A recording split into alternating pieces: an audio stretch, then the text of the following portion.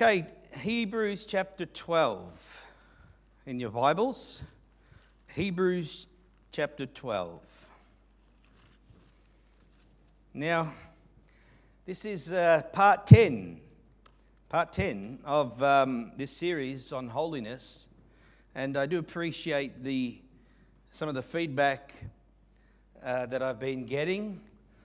Not so much the pats on the back, and I don't mean it that way. I just mean the feedback, because it's good to share and communicate, and it just gives us an overview and an understanding of, God is speaking, and God is ministering, and God is helping us in this series. And so it's been quite comprehensive, I think, and there's obviously much more that we could touch upon, and we're still going. I kind of thought this week, I sat down and thought, okay, how can I bring this to a conclusion, this series? And then all of a sudden it's like, oh, not yet. And so there's a few other key components that I wanted to consider, and obviously one of these is that which we're going to look at this morning. Now, we've been looking at and we've been shifting our focus on our responsibility, our part in the process of practical holiness living right before God as instructed and found in the Scriptures. And so you will remember we've covered much, and we've looked at various aspects internally and still are, but we're also focusing on the external aspects of holiness, because holiness is like a complete package in a sense, and it has many aspects. And so you can't isolate one to the extent of the other. As you consider them all and put it together, you get an understanding of biblical holiness, the doctrine of holiness that calls us to be separated, that makes us holy. Christ makes us holy in Him. That's in the positional sense. And yet we are called to live a practical life that is holy, to come out and be separate, says the Lord. Remember, we looked at that.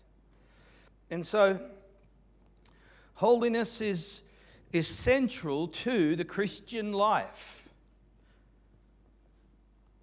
And so there is aspects of obedience and submission, and there are various aspects that we see in which the Spirit of God works in us. But as we look at this question, how is holiness achieved, I want to look at another key principle in the Word of God this morning that's found in the book of Hebrews chapter 12.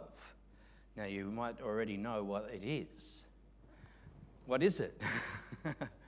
What's another key principle to holiness for the Christian? And it's found in Hebrews 12, and it has to do with the discipline of God. The discipline or the chastisement of God. Now, again, just that statement in and of itself is quite potent, because we're talking about now God's involvement. I mean, God is working in us to bear fruit unto holiness and all of those things through His Spirit. But when we talk about the discipline of God, it gives us another picture of His character and of His nature and the manner in which He deals with us, and especially holiness is on His mind. God's will is for our sanctification. That is for our holiness. That is that we would live a life that's holy, pleasing, and acceptable to God. And yet so many of His children are walking in disobedience and in a manner that is not pleasing to Him. So what's God going to do? He's going to correct us. He's going to discipline. He's going to chastise us, as the Scripture will instruct us. And this is central because it has to do, again, with holiness, as we will see and discover in the Scripture, because God is demanding holiness this morning. It's the commandment, be holy for I am holy, in all of our conduct. And so God's discipline is to produce holiness, and is a central pillar of the doctrine of holiness this morning. God just doesn't sit back and is not involved. I mean, the Bible talks about he who has begun a good work will complete it. It is God that works in us to will and to do. So God is working. But when we see in the context of this Scripture, He's working sometimes through his discipline and chastisement. There's a reason for that, as we will discover. But God is actively involved. And so if we ignore the discipline of God as we consider the holiness of God this morning, then we really wouldn't be doing a full overview of holiness in the Scripture, because it's that important in the mind of God and in the purpose of God. And so let's consider it, remembering we're looking at God's part and our part. And again, we're going to see the two working together in this particular portion of text. So let's read from verse 1, and we're going to go all the way through to verse 15. So follow me. The Bible says, "Therefore, we also, since we are surrounded by so great a cloud of witnesses, let us lay aside every weight and the sin which so easily ensnares us, and let us run with endurance the race that is set before us, looking unto Jesus, the author and finisher of our faith, who for the joy that was set before him endured the cross, despising the shame, and has sat down at the right hand of the throne of God. For consider him who endured such hostility from sinners against himself, lest you become weary and discouraged in your souls. You have not yet resisted to bloodshed, striving against sin, and you have forgotten the exhortation which speaks to you as sons.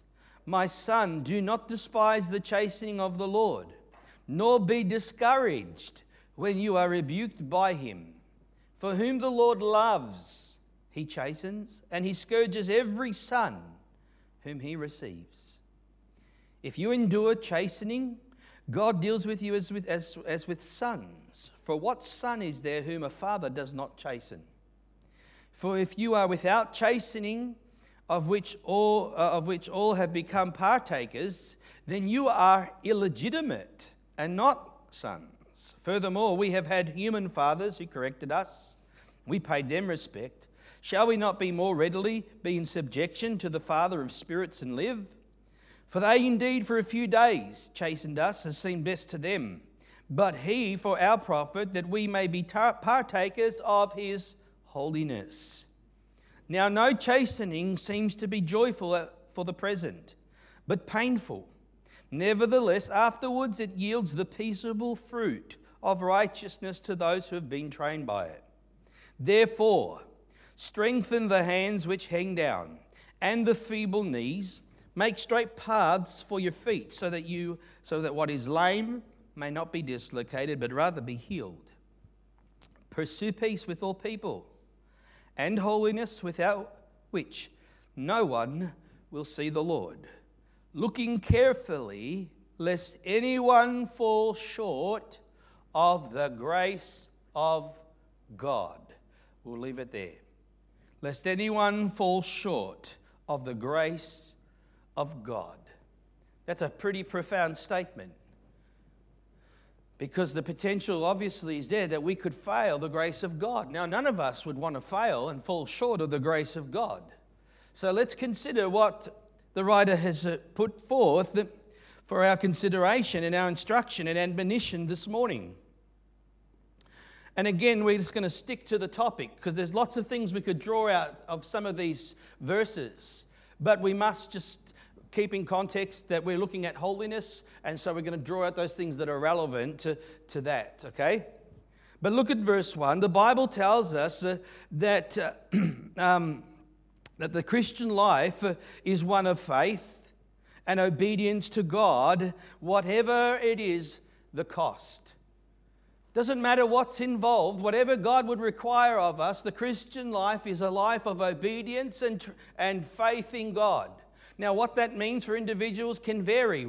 I mean, here in Australia, it may mean one thing, but to others in other parts of the world, to follow Jesus may mean that they lose their families, they're disinherited, they are even losing their lives, and they're persecuted.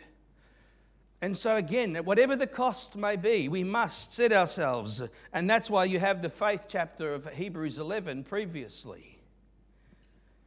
But again, these examples in Hebrews 11 are to serve as inspiration to you and I, that doesn't matter whatever it is that we have to face or endure, that we too will run with endurance the race that is set before us.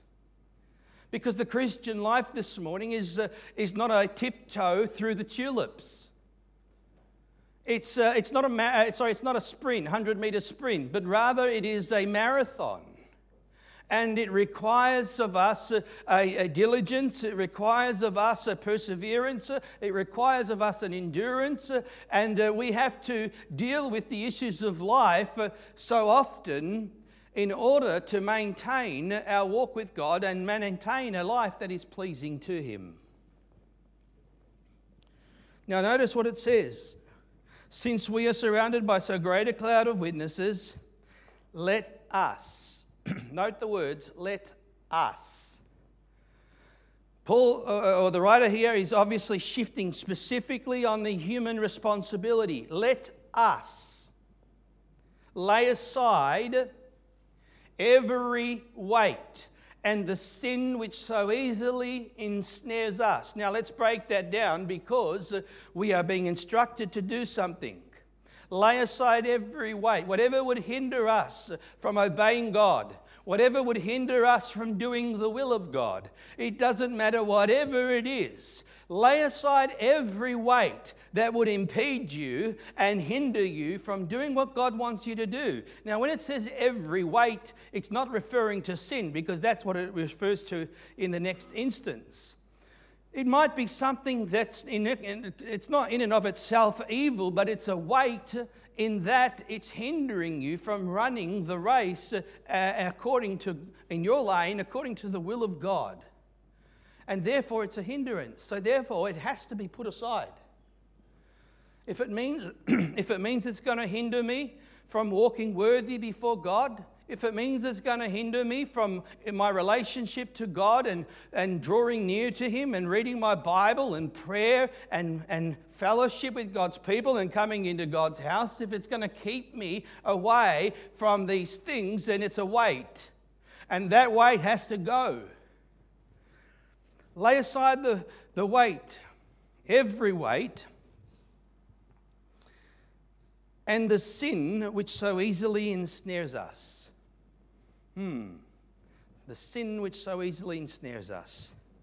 It's not specific, so again, but there can be issues in our lives, sins in our lives that we're vulnerable, weaknesses. You know them, they're applicable to you. But the sin that so easily entraps us, the Bible says, put aside every weight and the sin which so easily ensnares us. And again, we've got to deal with the issue of sin. Because we can become too compromising. We can become too tolerant of things that are unacceptable in our lives that God says are sinful, and they need to be dealt with. They need to go, because they are ensnaring us. They are hindering our spiritual growth. They are hindering our spiritual maturity. They are hindering us from pleasing God and walking worthy before Him. And so the sin that so easily ensnares you, it has to be laid aside. And that is, again, a generic aspect. But what it means to individuals is dependent. But God will speak to us, because it could be something different. But nevertheless, it must be dealt with, is what the Bible's teaching us. And so lay aside every weight and the sin which so easily ensnares. And there it is again, there's another emphasis, let us run with endurance the race that is set before us. I mean, the whole emphasis here is self-effort. It's really us, you and I, exerting ourselves, obviously not in our own strength. You understand I don't mean that. But what I mean is our part in this process is clear. And we have to do our part. And we have to obey God. We have to yield to God. We have to submit to God. And so we are to run with endurance the race that is set before us. And look at what it says, verse 2, looking unto Jesus. Now again, we're never left alone. Whenever the Bible tells us to do something, we're never left to ourselves to do it, or our own resources. We have God, amen? But you see, the Bible says looking unto Jesus. If you're looking for inspiration, if you're looking for an example, then the Bible says look unto Jesus. Because he is the author and the finisher of our faith, the completer of our faith. Because that's why the scripture says, he who has begun a good work in you will complete. That's the word again, finish. That's the same word, complete it until the day of Jesus Christ. And so God is the author of our faith, and he is the finisher of our faith. And in that process, we are co-workers, if you want to use the term, or with him, in which now we must do our part. Lay aside the sin that so easily ensnares, and every entanglement and weight that is hindering us from doing the will of God. It says, for the joy that was set before him endured the cross. You see, Jesus endured this morning. He endured something that no human would endure. The Bible says that he was marred more than any other man. I mean, there was a dimension to the sufferings of Christ. And if we ever think that we've got it bad enough, or if we ever have it that bad, and we can have it bad, the people have it bad, but we consider him. Because Jesus has gone before us, amen? And so consider him, for the joy that set before him, he despised the shame and sat down at the right hand of God. For consider him, verse 3, consider him who endured such hostility from sinners. I mean, we think we have it bad sometimes. We talk about some of the rejection that we may feel. But Jesus endured such hostility, and it was severe. So we're to consider his sufferings. We're to consider his experience. And listen, lest you become weary and discouraged in your souls. Because that's the danger, is that we can become weary and we can become discouraged. And to become discouraged means to lose courage. And this is a lack of faith in our walk with God. And this ultimately, when people become weary and discouraged, you know what happens? They don't strive against sin anymore. That's what happened to those stragglers back in Israel, wasn't it? That the enemy, they got tired and discouraged. And so what did they do? Forget it. They just cast off the shackles, and they weren't enduring. They just were taken by the enemy into sin and disobedience to God. Verse 4 says, you have not yet resisted to bloodshed, striving against sin. You see, we always have to fight against sin. As long as we're in this body of death, church, we're not going to reach a state of perfection. We are always going to be struggling against sin. And the moment you think you've arrived, maybe let me know, because we're never going to arrive until we put this body of death off. Whether that be through death or the coming of Jesus Christ, amen, when we are translated, hallelujah, but it's going to happen. But in the meantime, we are promised provision and we are promised victory, but there is a constant striving, there is a constant struggle, and that's why we're called to mortify the flesh. I have a book at home, it's called A Struggle to the Death. Because that's how sometimes the flesh is. And the flesh lusts against the spirit, and the spirit lusts against the flesh. There's a war, that internal war that goes on, and it's not just the devil. Sometimes it's within ourselves. But listen, whatever our struggle is, don't get discouraged. You have not yet resisted to bloodshed. You see, there's no room for self-pity in this race. The moment you start feeling sorry for yourself is the moment you're in deep trouble. I'm telling you. That's the danger. You get weary, get discouraged. Why, Lord? Why me? And it might be that it might be that you're actually in the mix. We'll see this. It might be that God's doing something in your life, has allowed something in your life. Maybe it's God's, I'm not saying it is, but it could be. Maybe it could be God's chastisement. Maybe God's correcting you. Maybe God has allowed some circumstances to bring you to a certain point to get your attention. And so rather than have an ear to hear what God might say, we're too busy, oh, well, this Christian life, it doesn't work for me. And so people depart and people disappear and people move on and they fall away. And this is not how it ought to be. Don't become weary and discouraged, because that will cause you to cast away your confidence. And God takes no pleasure in the one that draws us back to perdition. Hebrews says it. So, in the midst of this, rather than feel sorry for ourselves, and we're all prone to it, some more than others, and I have to be honest with you, I have my own temperament, you have yours. But I reckon I'm a bit prone to a bit of self-pity. Don't have to say amen, Barbara, relax.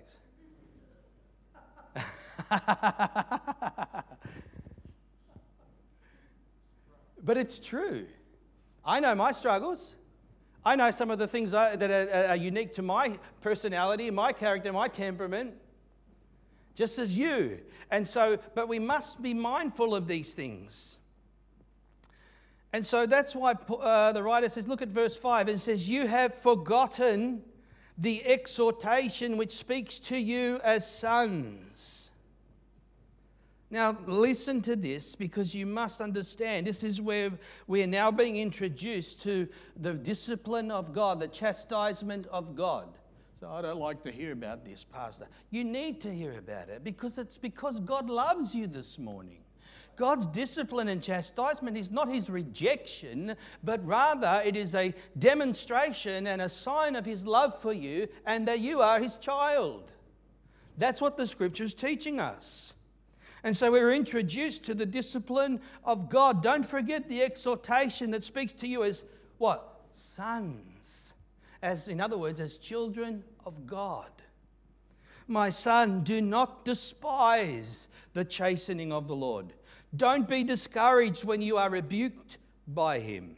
For the Lord loves, for whom the Lord loves, he chastens and scourges every son whom he receives. I mean, think about that for a moment, because this is telling us that we are deeply loved by our Heavenly Father this morning. Then when we're talking about God's discipline, because of experiences people have in life, there can be a rejection, because somehow discipline means rejection, because discipline obviously may not have been executed. It was more abuse than discipline. But you see, proper biblical discipline, which is biblical, which is how God operates, it is clearly a demonstration of God's love for us this morning. Don't forget the exhortation. It speaks to you as sons, as children. But the thing is that you know what children are like? They don't always listen, do they? Hey? You know what children are like. And listen, I'm a parent. I got 4 kids. I know. I can see some smiles in the back. But you see, I understand, and now I can relate to this even more. But the reality is that no one likes to be disciplined. But the necessity of life is such that we must. And I know this is a dirty word in the world we're living in today. You talk about discipline and child, they're going to report you for child abuse. No. That world has corrupted the biblical term discipline. Because now you talk about discipline, it's like a dirty word. It's like, oh my gosh, how could you? What do you mean? How can't you? That's what God says. How can't you? Because listen to Proverbs chapter 13, verse 22. He who spares his rod hates his son. But he who loves him disciplines him promptly. And so this is important, because God is saying that if to consistently withhold the rod is not good. In fact, if you love, you must discipline, because this is a godly method of instruction and correction. and you discipline promptly, the scripture says. And in Proverbs chapter 3, verse 11, the same truth is reiterated. It says, "My son, do not despise the chastening of the Lord, nor detest his correction. For whom the Lord loves, he corrects, just as a father the son in whom he delights." You know why? I understand in the world, and human parents, we all fail when it comes, even as a Christian, I know I have failed in execution of discipline. But nevertheless, we might be imperfect fathers, but God's not perfect. And when we talk about discipline, biblical discipline this morning, the Bible's clear, and it says, the son in whom he delights. You know why you discipline? It's not because of rejection. It's not because you want to cause pain and suffering. No, it's because you love and you delight in that child. That is your child. And so God says, I delight in you. Don't you forget the exhortation that speaks to you as sons. You are children of God. And because of that, whom the Lord loves and delights in, he will chastise. He will not allow you to get away with wrongdoing. He will not allow you to disobey over the longevity of time. But he will orchestrate means to bring about discipline and correction in your life. Now listen to what the scripture says in verse 7. If you endure chastening, God deals with you as sons. For what son is there whom a father does not chasten? See, we have to endure chastening. You know what some people are like? When God does turn up the heat, and when God gets a little firm, when God gets the rod out, so to speak, in our lives, like, who do you think you are? Why is he treating me like that? Why does he do this? And people's attitude can sometimes be a bit proud on the arrogant side.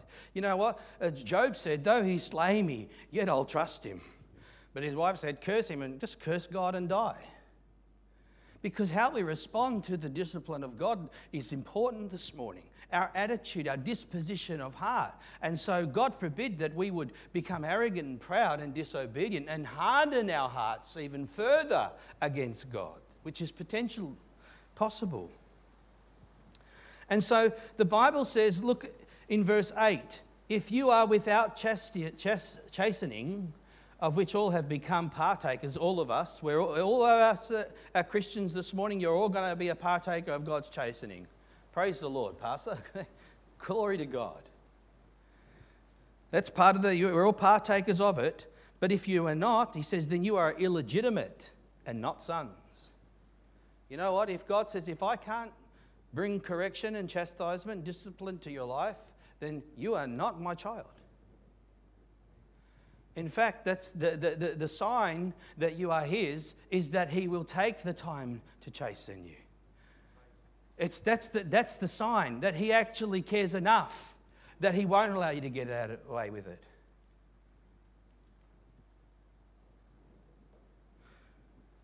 And so here we have all of these things revealed to us. Look at verse 9. Furthermore, we had human fathers who corrected us, and we paid them respect. Now, human fathers are not perfect. But you know what? I think my children would look at me in the most part, and they'll say, you know what? Dad wasn't perfect, but thank God he gave me a smack on the bum. Thank God that there was some discipline. My mother, I grew up in a divorced family. I was such a naughty boy that sometimes I set my mum off so bad. And you know what she did? She got an iron cord and would chase me around and then go, whew. And I tell you, whoa, the pain. But I look back and I say, oh, thank God that she did that. Now, I drove her nuts, and she wasn't always executing discipline properly because, being a single mum with 3 boys all within 18 months of each other, 36 months of each other was a handful, to say the least. But I tell you what, I needed it. I needed some discipline because I was terrible. And so we grow to respect human parents that discipline us, even if it wasn't perfect. But thank God they took the time to correct us. Because when you leave a child to itself and you don't correct, that is just, Bible says you can't do that. That's not right. It's not biblical. Love can't do that. Love must intervene. Love must act. And discipline is exactly so, as the scripture tells us. And so we showed human fathers respect. Shall we not be more readily be in subjection to the Father of spirits and live? Of course, that's a rhetorical question, but of course, shouldn't we not respect God and submit to God in such circumstances? The answer is simply yes, of course. And it says in verse 10, for they chastened us as seemed best to them. But listen, why does God discipline? Is it for his profit? No, listen, but he for our profit, for our benefit. We are the ones that profit from discipline. I tell you, I look back at 30 years as a Christian, and I've been through some trials, and I've had God's discipline at work in my life. And the Bible, and David, in fact, he says to God, your gentleness has made me great. Sometimes God has been gentle when he could have been a whole lot firmer with me. But I look back and he's brought me through times, and I thank God for those times. But at the time, they were painful. No discipline is pleasant at that time. And that's what the Bible says here. God disciplines us for our profit. Now listen, why does he do it? Look at verse 10. He does it because that we may be partakers of his holiness. That we may be partakers of his holiness. One might be quick to say, but I'm already a partaker of his holiness. I'm holy in Christ. This is not what the Bible's talking about here. It's not addressing your position. Now it's addressing your conduct. It's addressing your way of life. And that if you're going, you must live according to that which is your position in Christ. And so therefore, if you're going to become a partaker of his holiness, then you must come out from among them, be separate to you, says the Lord, and I will receive you as my what? Sons and daughters. Because you must be separated. You must be a partaker of the holiness, and it must be seen outwardly. Because if you are outwardly not living holy, but inwardly claiming Christ, then there's a severe contradiction, and God says, I won't accept it.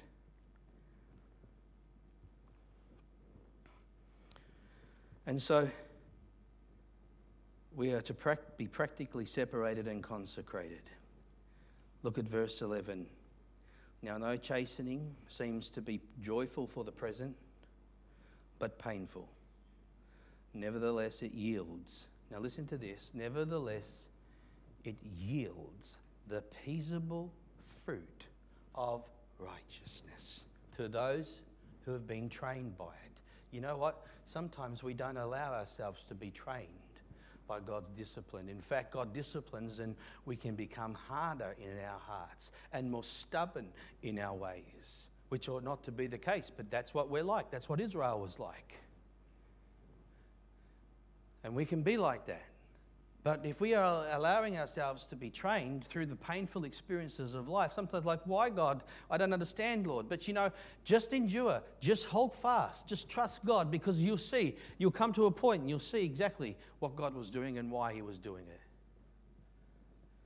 But you see, listen to what the scripture says. It's painful, but what does that pain produce?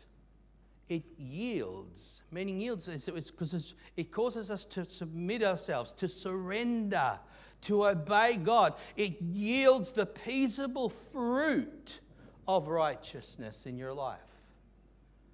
The fruit of righteousness begins to manifest because God is having his way in our lives. Now notice all of this has to do with holiness. That we may be partakers of his holiness, that we may bear the fruit of righteousness or right living, to live right before God. And so, God is looking for a response from us, to those who are trained by it. Look at verse 12. The writer says, therefore, in light of this great truth that we've just considered, strengthen the hands which hang down and the feeble knees, and make straight paths for your feet, so that that which is lame may not be dislocated, but be healed. You know, God is in the business, when He's disciplining us, He is working something far greater in our lives to bless us. And so what happens is Christians can get stuck in a rut. They're not really learning the lessons. They're going around in circles. And therefore, Christians can be, well, one, they can get weary and discouraged, but two, they can become disabled, so to speak, as a word of expression, or the word here says lame, or they become injured. And they're not progressing because, you know, they're angry with God about something. They're upset by a circumstance of life. They're trapped and they're not progressing and moving in the direction that God would have them. But you see, the Bible says, strengthen the hands which hang down. We've got to move forward. We've got to grow into maturity. We must progress in the faith. That's why it's sad to see Christians maybe who say, I've been a Christian for 30 years and their spiritual development is like that. And it ought not to be so, but something's gone wrong there. They have fallen short of the grace of God at some point in their life, because God would never allow us to remain that way for that long. And so we must understand how God works this morning. Let me just read a couple of other scriptures, if I may. You know, God, He had to humble Israel because they disobeyed again and again and again, and God disciplined them over and over, and He brought chastisement to them in various ways. And they still ultimately didn't listen, to the point where God says, that's it, enough's enough. I'm going to vomit you from the land, and I'm going to severely chastise you, and I'm going to send you off to Babylon.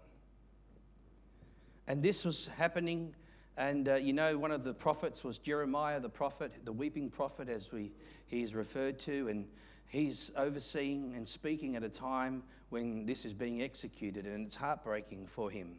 And then he writes a book of Lamentations, and he's lamenting the current state of the nation of Israel and their circumstances, and he's reflecting upon God. And then God speaks, and listen to what the word says in Lamentations chapter 3, verse 33. It says, for He does not afflict willingly, nor grieve the children of man. You know, God doesn't get anything out of bringing affliction to our lives, chastisement to our lives. He doesn't do it willingly. It's not something He wants to do. It's something He knows He has to do. But He doesn't like, you know, when He disciplines us and He sees the suffering that can come to our lives, He doesn't delight in that. He doesn't afflict willingly. There's no joy. That's wrong. A parent would never have any pleasure to see their children suffer, even if they know that they must, or bear the consequences of certain actions. There's a grief that comes with that. No one would willingly put their children through such circumstances. But you see, Job as well, which is, again, not that Job was subject to the chastisement of God, because he wasn't. But as he and his friends reasoned about God, there were certain things that were said. And in Job chapter 5, verse 17, there's a correct statement here that says, behold, happy is the man whom God corrects. Therefore, do not despise the chastening of the Almighty, for He bruises, but He binds up. He wounds, but His hands make whole. You see, that's the heart of God this morning. You know, God in His dealings with us, sometimes He has to bruise us. Sometimes He has to bring about wounds in order to get our attention, to humble us, to whatever the case is. But you see, in those things that he allows, the Bible says he binds up. He makes us whole. He brings healing. And this is what the scripture says. It says, strengthen the hands which hang down and the feeble knees. Make straight paths for your feet, so that that which is lame may not be dislocated, but rather be healed. God wants to bring healing and wholeness. But you see, if you're going to enter into the fullness of God's blessing, then you are going to have to be holy. Because holiness is the only life that the Lord can bless. You can't live unholy and say, I've got the blessings of God. It's a contradiction. You can't, because God says, I'm going to have to deal with you now, and I'm going to have to chastise me. I'm going to have to bring about correction, and whatever that may be. And there can be some severe things in Scripture that we won't go into, but they're there. But you see, when God has his way with us and we yield and we repent and we turn and we separate and we obey and we say, sorry, God, you know what? God heals us in a moment. He binds the wounds up in a moment. And that's our Heavenly Father. That's our God this morning. And so God wants us to be healed. Now look at verse 14. Pursue peace with all people and holiness, without which no one will see the Lord. Now this has become a controversial scripture. Pursue peace with all people and holiness, without which no one will see the Lord. And so let's look at this, and I want to try and dissect it a little if we can. And I'll give you my understanding of what the scripture, or I believe the scripture is referring to specifically here. First of all, it says pursue peace with all people and holiness. So there's a pursuit. Remember, we're talking about a holy life. We're talking about obedience, and the Bible's telling us to pursue peace with all people, to pursue holiness, without which no one can see the Lord. And so we must begin to realize here that we are called to pursue. And that's going to involve the effort, and that's going to involve something from us. You know, the NIV says, rather than pursue, it says, make every effort. Make every effort to be at peace and to pursue peace with all people, as much as it depends on you, as the scripture would tell us. And pursue holiness. Make every effort. Now, think about that for a moment. Make every effort. Now, I'm going to throw this word out this morning, and I'm going to put some context to it. But let's look at when we say pursue peace and pursue holiness, are we talking about works? Yeah, we are. So, what do you mean, Pastor Gary? the Bible's telling us about works. You see, the word work, if you want to define it, simply means physical or mental effort done in order to achieve a purpose or a result. So when the Bible says make every effort to pursue peace and holiness, then we are clearly called to get to work and to make every effort, whether it's physical or mental, in order to achieve the purpose or the result that God is requiring of us. So absolutely there is work. But these are works not to be saved. These are works because we are saved. Okay? Note that. These are not works to be saved, because that's contrary to the biblical principle. No one's saved by works. But just now that we are saved, now the Bible is clearly telling us to work. Another statement here says sanctification or holiness is not real unless it expresses itself in obedience to the divine law, and obedience means works. I know it's become such a dirty word, but if you put it in its proper context, it makes perfect sense. And I pray that you see that this morning. James would use the word, without works, your faith is dead. Oh my gosh, I've got to work to be saved. That's not what James is saying. He's saying if you're saved, you're going to have the works, okay? And when we talk about holiness and pursuit of peace and holiness, then if we are saved, then we're going to be working towards holiness. It's as simple as that. Pursue it. Perfect it. We can't escape these words in the Scripture. And then it says, pursue peace with all people and holiness, without which no one will see the Lord. Okay, we got to it. Without which no one will see the Lord. Now, you can take that in the first instance and say, well, if you're not pursuing holiness, then people will say, well, then in that case, you won't, when you die, you won't go to heaven. You won't see the Lord. Now, I'm not saying that the Scripture is not saying exactly what it's saying. Because if you read it, it says clearly that without holiness, no one will see the Lord. But in what way is it referring to? This is what I want to examine quickly with you, so bear with me. How are we to interpret this?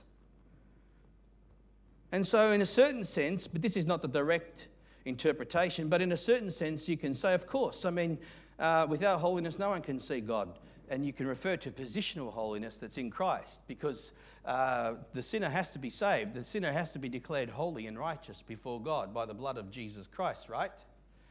Or else he can't see the Lord. And that's a truth, but that's not what this text is saying. It's not talking about positional. It's talking about practical. That's the whole emphasis of the chapter, which I've sought to establish. So, I must pursue holiness, without which I will not see the Lord. And so when we consider this now in the strictest sense, is it saying to the believer that if I don't pursue holiness, then I won't go to heaven? Well, then that's contrary to what we just established when we talk about works, because we don't believe that one is saved by works. But you see, if the writer is meaning that, then the text becomes problematic for various reasons, not just one, just because as you compare Scripture with Scripture, and if you consider even the context of chapter 12. But I want to just focus with you and note I want to note actually the context, because the context is what? The child of God. Is that right? The whole chapter of Hebrews 12 is to the child of God. And it's to the Christian. And God will discipline us. It's in our struggle against sin, and in our lives we are called to lay aside every sin that so easily ensnares, every weight. We're called to be partakers of His holiness. And so as God's children, He'll discipline our lives and He'll get our attention. Why? Because He wants us to act, and He wants us now to pursue holiness. And He's dealing with us on the basis that we're His sons, we're His children. That's the whole reason this is happening. And so Hebrews 12 is based on the fact that we're children of God and born again. Now, I want to put to you something this morning, because the word see in verse 14, it says, pursue peace with all people and holiness, without which no one will see the Lord. No one will see the Lord. That word in the Greek means to gaze. And not just to gaze, but it means to gaze with eyes wide open, if you do study this word in the Greek. And so we're not talking about a mere observation, just to see. Oh, did you see that? No. I'm talking about to gaze, to behold, to see with eyes wide open. And so the word actually means to appear, to show oneself. For example, when Jesus, after his resurrection, he walked, and the Bible says he was seen by the apostles and the 500 that saw him after his resurrection. In other words, Jesus allowed himself to be seen. He showed himself to these individuals. Okay? And so again, it's associated with another Greek word in its root word, which means to stare at, to discern, to experience, and to perceive. And so what I'm saying to you this morning is that without holiness, you cannot see God. I believe that in the context of the child of God, that it's referring to your intimacy and your relationship to Jesus Christ will be obscured, and it'll be your understanding of who God is will be limited. Your knowledge of God will be shallow, and you will not see God as He really is. Because you must pursue holiness. Without holiness, you cannot see God. That's why the Bible says in Matthew chapter 5, verse 8, it says, "Blessed are the pure in heart, for they shall see God." That's the same Greek word in the text, to see the Lord. So blessed are the pure in heart, for they shall see God. See, pure means to be clean. And so when you're contaminated by sin and disobedience and a whole array of things in your life that are offensive to God, then you will not see the Lord. And I guarantee, I'm not saying, let me say this. I'm not an advocate, just for clarification. I do believe, I know this is not going to be agreed by everyone, but I do believe that the potential exists for people to lose salvation. Now, what I mean by that is something that has to be examined scripturally. But I'm just saying to you, in the extreme circumstances, I believe that the possibility exists. That's my conviction. I know others have different convictions. And I understand the eternal security. And I don't believe what I'm saying encroaches upon that.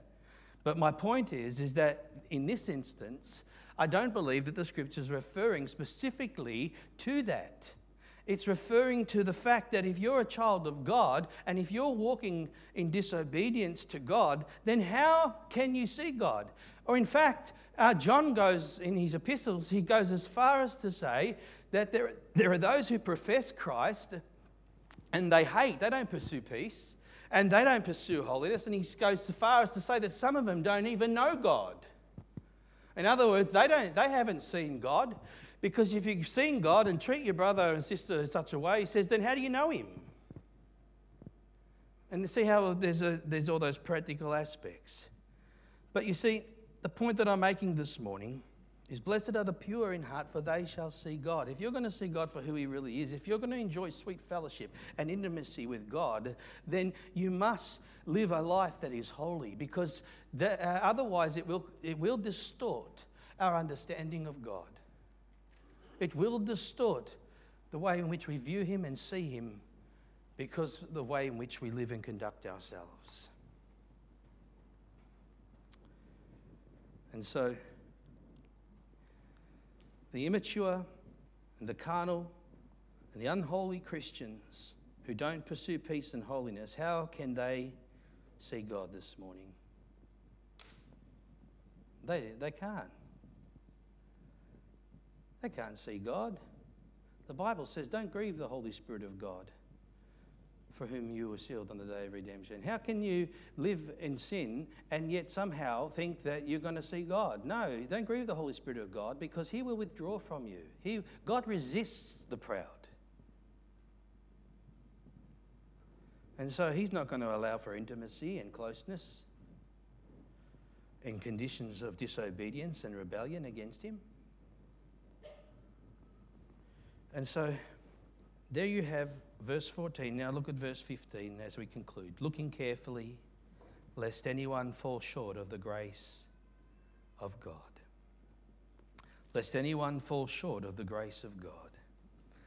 And it gives examples there, but we don't have time to go into that.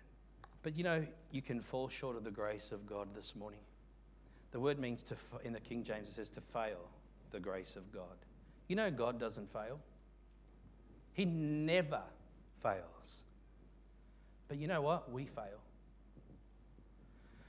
We fail the grace of God because the grace of God is so precious. The grace of God, the Bible says, empowers us to have victory over sin, yet we so often don't appropriate that victory.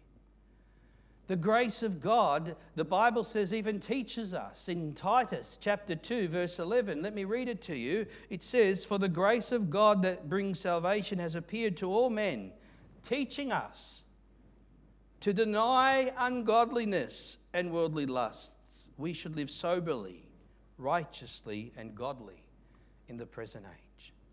God's grace, which is Christ himself, he will lead us, he will teach us, and he will guide us in what? How to live a holy life.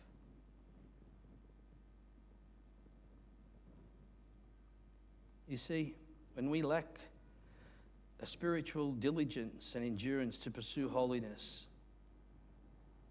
we will not see the Lord. We will be blinded and bear the consequences in our life. And in fact, it talks about lest any root of bitterness should spring up. You know, bitterness defiles people. You know, it's the saddest thing to see long-term Christians grow bitter. Again, the grace of God has failed.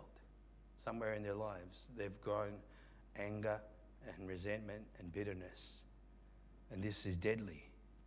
It says it causes trouble, and by this many become defiled, it says in the scripture.